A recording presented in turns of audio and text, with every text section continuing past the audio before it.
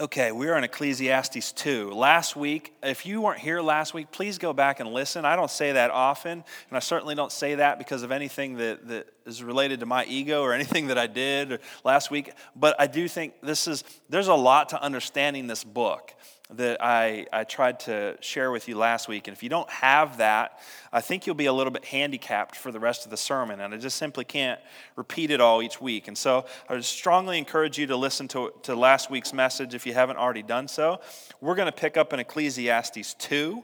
I'm going to read verses 1 through 3. I might go a little further than that. I'm going to read 1 through 11, and then we'll stop and reflect on a few things. We'll actually, Lord willing, get through the whole chapter here today, but I'll have to move quickly. I said to myself, "Go ahead. I will test you with pleasure. Enjoy what is good." But it turned out to be futile. I said about laughter, "It is madness," and about pleasure, "What does this accomplish?" I explored with my mind the pool of wine on my body, my mind still guiding me with wisdom and how to grasp folly, until I could see what is good for people to do under heaven during the few days of their lives. Ecclesiastes, as we're going to see here, it's a bit of a case study. It's a case study of a man who wants to know what in the world life is supposed to be about. What is it in this life that could actually bring satisfaction? And so he's telling us about some of his pursuits, the way he went about finding meaning in this life. This word futile, which comes up again and again, is actually a translation of a Hebrew word called hevel. Hevel is a deep and a rich word that's sort of difficult to translate. Some translations translate it meaningless, but it's not necessarily meaningless. It's more the idea of, I think futility is a great translation because it's things that perhaps have meaning for a while, perhaps give some hint of satisfaction, but in the end they don't last. They don't satisfy in the way that our hearts desire. He uses the idea of of grasping at smoke. That's the concept of hevel. Hevel is the frustration of a life lived that just never quite fulfills in the way that our hearts long for. He says in verse 4, and this is how he went about looking for satisfaction, "I increased my achievements. I built houses and planted vineyards for myself. I made gardens and parks for myself, and I planted every kind of fruit tree in them. I constructed reservoirs for myself from which to irrigate a grove of flourishing trees. I acquired male and female servants and had slaves who were born in my house.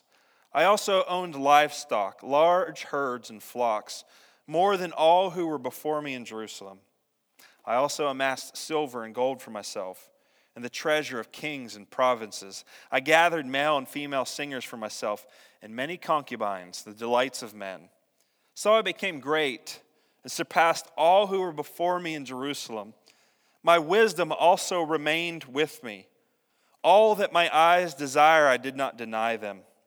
I did not refuse myself any pleasure, for I took pleasure in all my struggles.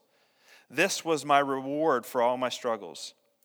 When I considered that I had accomplished and what I had labored to achieve, I found everything to be futile, a pursuit of the wind. There was nothing to be gained under the sun." Much like last week, I want to allow you to feel the weight of that. Here's a guy who had it all. Everything that man longs to achieve. A success. He had possessions. He had people who waited on him. There was no pleasure being denied him. He could indulge in anything that this world has to offer. This is one of the things that lead many people to believe this was perhaps King Solomon. King Solomon's really the only king described to us in the Old Testament that had this sort of success, and his emphasis on the wisdom that he had gained, which is what Solomon was known for. He was known for wisdom. He was known for great material possessions, for concubines, yet the Bible doesn't tell us specifically that this was Solomon. He says there was nothing to be gained under the sun. What do you mean there was nothing to be gained under the sun? Look at all he gained. He gained palaces. He gained gardens and lush vegetation and everything that delights the hearts of men. He had it. I found everything to be futile, a pursuit of the wind. How frustrating that must be to put yourself out there and to go after this and to attain such great wealth and wisdom and to look at it and go, what do I have here? What do I have here? Nothing. I'm chasing after the wind. And he looks and he says, there's nothing to be gained here under the sun. He uses this phrase, under heaven or under the sun, several times throughout the book. He never quite unpacks exactly what he means by that, but it seems to be, as we go through the book and look at how he uses that phrase, that's his way of describing all that we can see and do and put our hands on here on earth. In the author's world, there's God, and he references God many times, but he seems to be fixated on the non-spiritual realm. He seems to be fixated on the natural, just like most of us most of the time. We think a lot about what there is to be gained here under the sun. How do we save up enough money? How do we get the house that we want or the job that we want? All of this life under the sun, everything that can be grasped by mankind. He says there's nothing to be gained there. On your handout it says this, the first set of fill in the blanks. We were created to want something more from this life. We were created to want something more from this life. That's one of the facts of life that Ecclesiastes reminds us of. That's something you need to know, that you are not alone in that, because I guarantee you have felt that.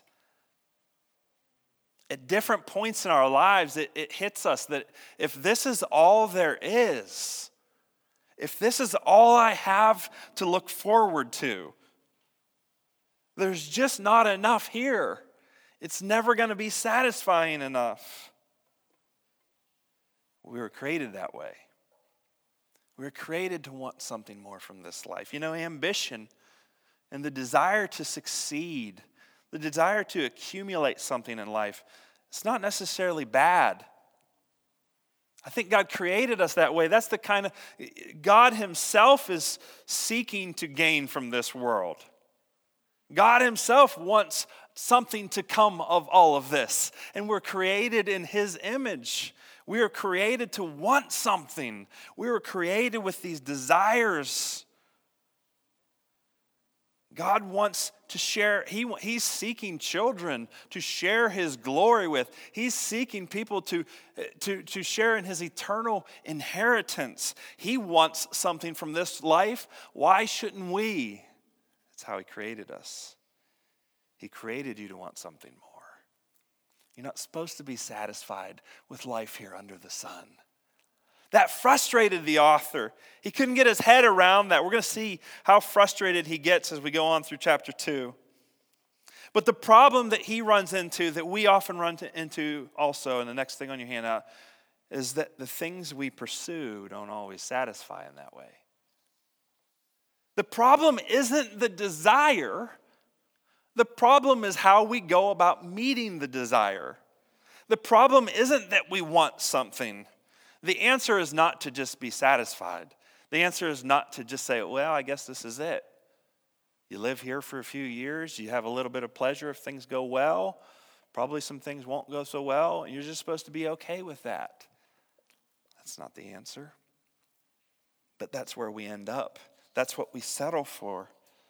Because we think that the things that we're pursuing here are supposed to be what satisfy us. But that's not where satisfaction comes from. He goes on in verse 10 to say, all that my eyes desire, I did not deny them. Most of us never have that opportunity. Most of us never come in to such fortune that we could pursue anything that our eyes desire. Most of us are slaves to the 9 to 5, just trying to pay the bills and trying to get by and trying to save up enough for a vacation every now and then. Not not our case study here. He had it all. He didn't deny himself anything. He said, I did not refuse myself any pleasure, for I took pleasure in all my struggles. This was my reward for all my struggles. When I considered that all I had accomplished and what I had labored to achieve, I found everything to be futile in a pursuit of the wind. There was nothing to be gained under the sun. Then he considers wisdom. The next thing on the handout, to be wise is better than to be a fool. He comes to that conclusion. He doesn't throw away wisdom. He doesn't say wisdom is of no value. But it's still futile. It's still hevel. It still it doesn't quite do what we want it to do because both still die. To be wise is better than to be a fool, but both still die. Verse 12, he says, then I turned to consider wisdom, madness, and folly. For what will the king's successors be like? He's wrestling with his own mortality. He's thinking, you know what, I'm not going to be here to maintain all of this forever. I've built some pretty nice things, but at some point I've got to let go and somebody else is going to take over. What's he going to be like? He will do what has already been done. And I realize that there is an advantage to wisdom over folly. Hear that. That's one of the lessons that comes up again and again in Ecclesiastes. There is an advantage to wisdom. The wise person has eyes in his head, but the fool walks in darkness. Yet, I also know that one fate comes to them both. So I said to myself, what happens to the fool will also happen to me. Why then have I been overly wise? And I said to myself that this is also futile. For just like the fool, there is no lasting remembrance of the wise, since in the days to come both will be forgotten. How is it that the wise person dies just like the fool? Therefore, I hated life, because the work that was done under the sun was distressing to me, for everything is futile in a pursuit of the wind. I hated life. After everything he had gained, he looked around and he hated it. He couldn't live with it because the work that was done under the sun, again, he's fixated on this realm in which he can manipulate things and accomplish things. It was distressing to me, for everything is futile in a pursuit of the wind. And what's worse, he says in verse 18, I hated all my work that I labored at under the sun, because I must leave it to the one who comes after me. Who knows whether he will be wise or a fool? Yet he will take over all my work that I labored at skillfully under the sun. This too is futile. So I began to give myself over to despair concerning all my work that I had labored at under the sun. When there's a person whose work was done with wisdom, knowledge, and skill, he must give his portion to a person who has not worked for it. This too is futile and a great wrong. For what does a person get with all his work and all his efforts that he labors at under the sun? For all his days are filled with grief. His occupation is sorrowful. Even at night, his mind does not rest. This too is futile. He's not in a good place. And yet there's wisdom here. I think our natural reaction, for most of us, maybe depending on your disposition. My disposition, I don't know. I guess my disposition fluctuates at times. But most of us are like, that's a little too cynical, right? It's not that bad. Well, I want you to hear one thing. For him, it was. And he was considered to be the wisest man of his time. And in his wisdom, he surveyed his life, and he surveyed everything that could possibly be accomplished here on our earth, here under the sun. He said, it's all futile. Hevel. It won't do. It's not enough. It can't satisfy. I work and I labor and I toil and I do great things and I make the stuff around me better. He was doing what he was supposed to do with his life. He was improving his realm. He was building things. He was planting things and growing things. He was employing people. He was gaining wealth. He said, I got to hand this over to somebody else. Who knows what they're going to be like? Probably a fool. He's like a man who spent his whole life building a business so that he could pass it on to his kids. And he worked hard, and he said, I'm going to pay the price so they don't have to. I'm going to sacrifice. I'll give my health. I'll give my body. I'll give my time. I'll build something so that they have something that I didn't have. And they grow up and they say, Dad, we don't even want that. Dad, I'm not going to go that direction in my life. Or a man who attains wealth. He saves his whole life. He never had anything growing up, and he doesn't want his kids to have to worry. So he works hard. He works overtime. He fills up his bank account so that he has something to pass on to his children. And they take it and they squander it. They spend it in foolish ways that he never will. This is what he's saying. He's saying, I don't know. All of this could be gone in a generation. Everything I worked for, everything I labored, it's so futile. I hated my life. I hated my work. I was given over to despair. What more can I do to ensure that something I did here counts? That something I did here will last, that will satisfy. Of course, he comes back to his main point. His main point here and throughout the whole book, the next thing on your handout, is that life on earth does not fully satisfy the human heart.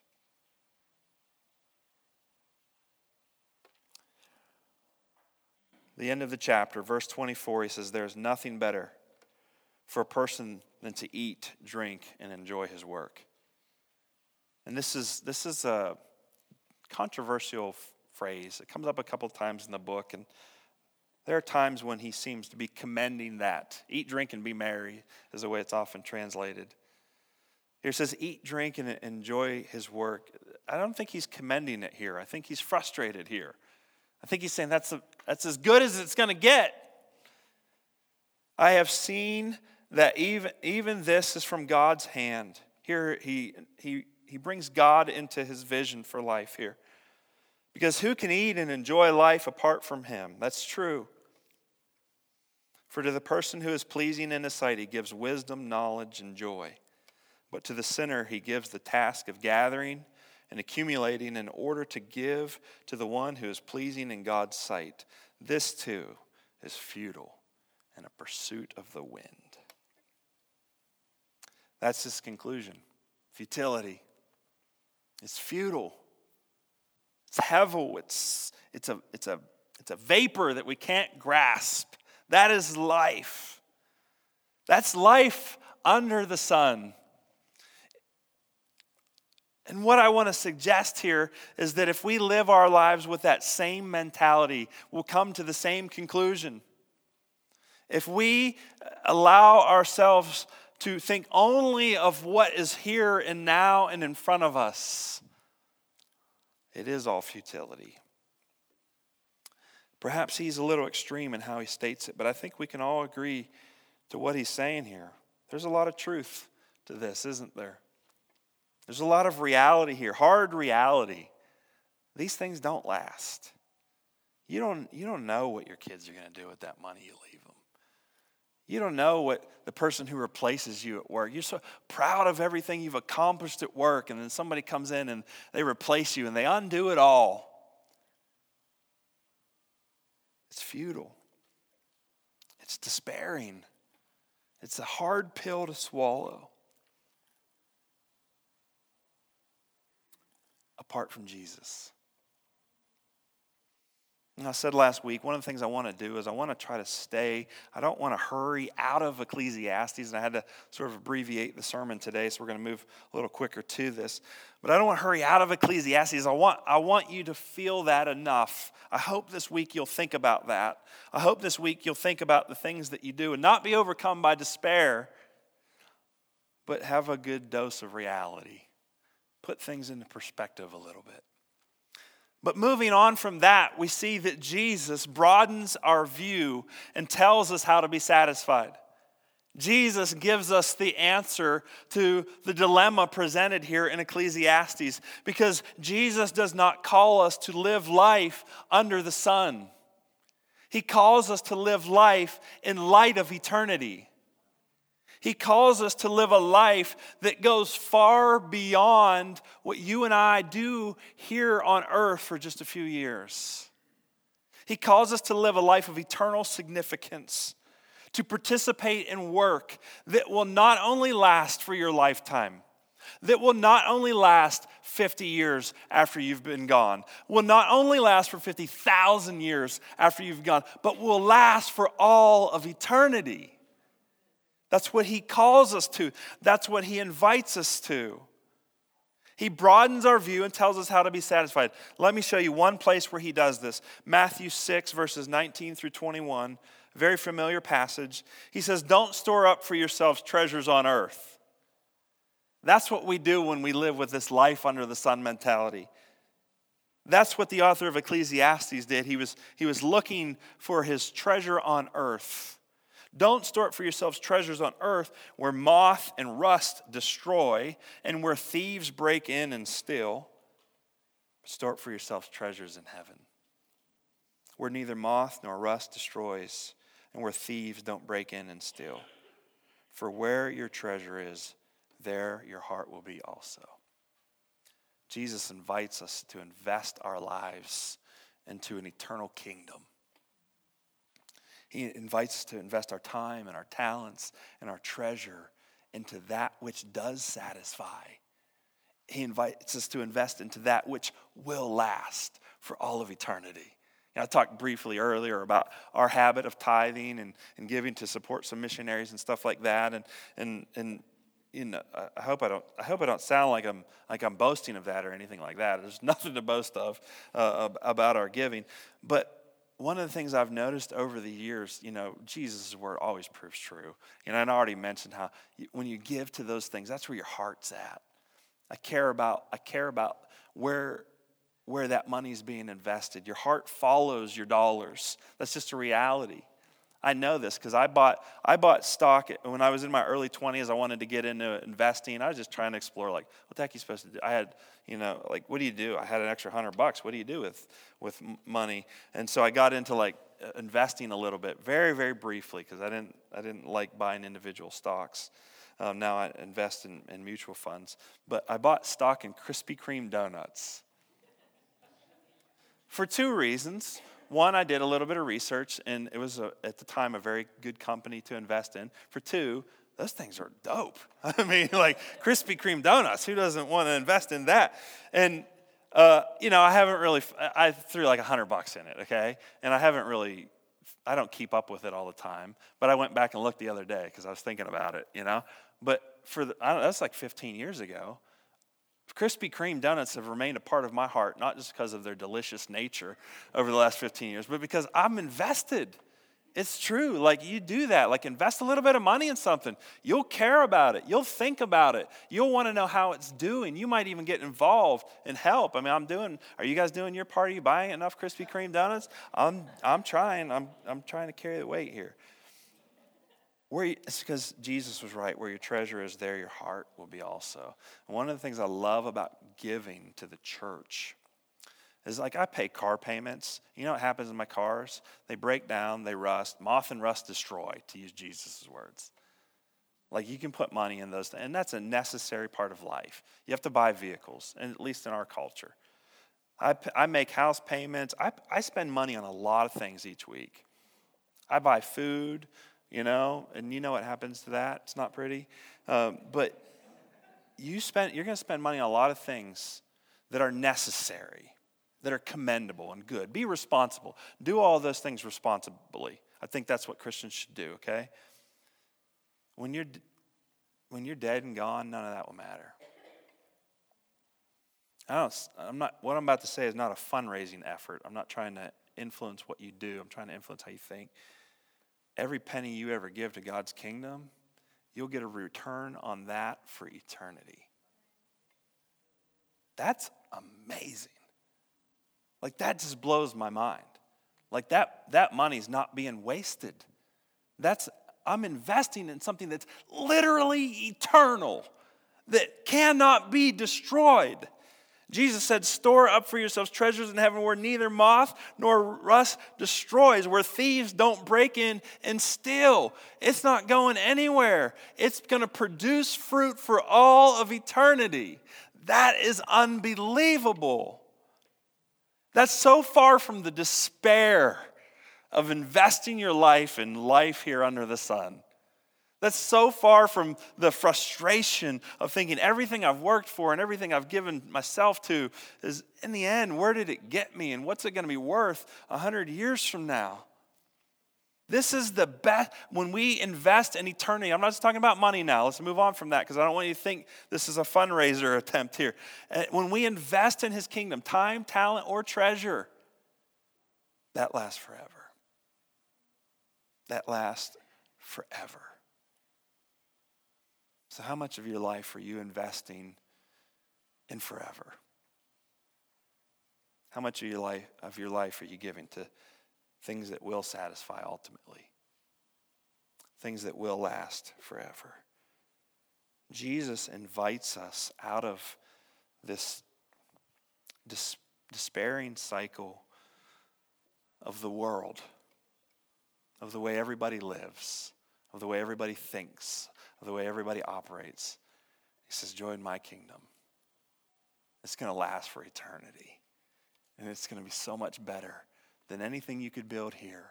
It's going to be so much so that we really ought to think about sacrificing things here and now to have more there, to accomplish more of what will last for eternity. And I agree. There's just certain realities of life. We have to maintain a lot of things in life, and it's important to take time for things that won't necessarily last for all of eternity, but still are important. You know, I mean, your kid's soccer team probably won't be a real big deal in heaven, but your relationship with them is going to matter, and so that's important too. I'm not saying abandon everything that doesn't appear to have immediate eternal value. I'm saying we spend a lot of our lives on things that just aren't going to last. We spend a lot of our time. We give a lot of our ability. We give a lot of our money to things that in a few short years, nobody's going to care. Like nobody. And Jesus says, I want to invite you to be a part of my kingdom. C.S. Lewis said something that's really profound. I wish he had been around to sit down with the author of Ecclesiastes. He said, aim at heaven and you will get earth thrown in. Aim at earth and you get neither. That's 100% true all the time. Set your heart on heaven and suddenly earth might even become a little bit more enjoyable. Maybe, there's no promises. Sometimes life on earth is just rough, even for believers. But set your heart on heaven, and then all of a sudden, things of earth become a little bit sweeter at times. You know, a simple meal, this whole idea of eat, drink, and be merry, I think there is Christians ought to apply that a little bit. We ought to just enjoy some of the things that God gives us here on earth, but only when our hearts are set on heaven. When we put our hearts on things here on earth, they just don't satisfy. They can't. They weren't built to. And you weren't built to be satisfied by them.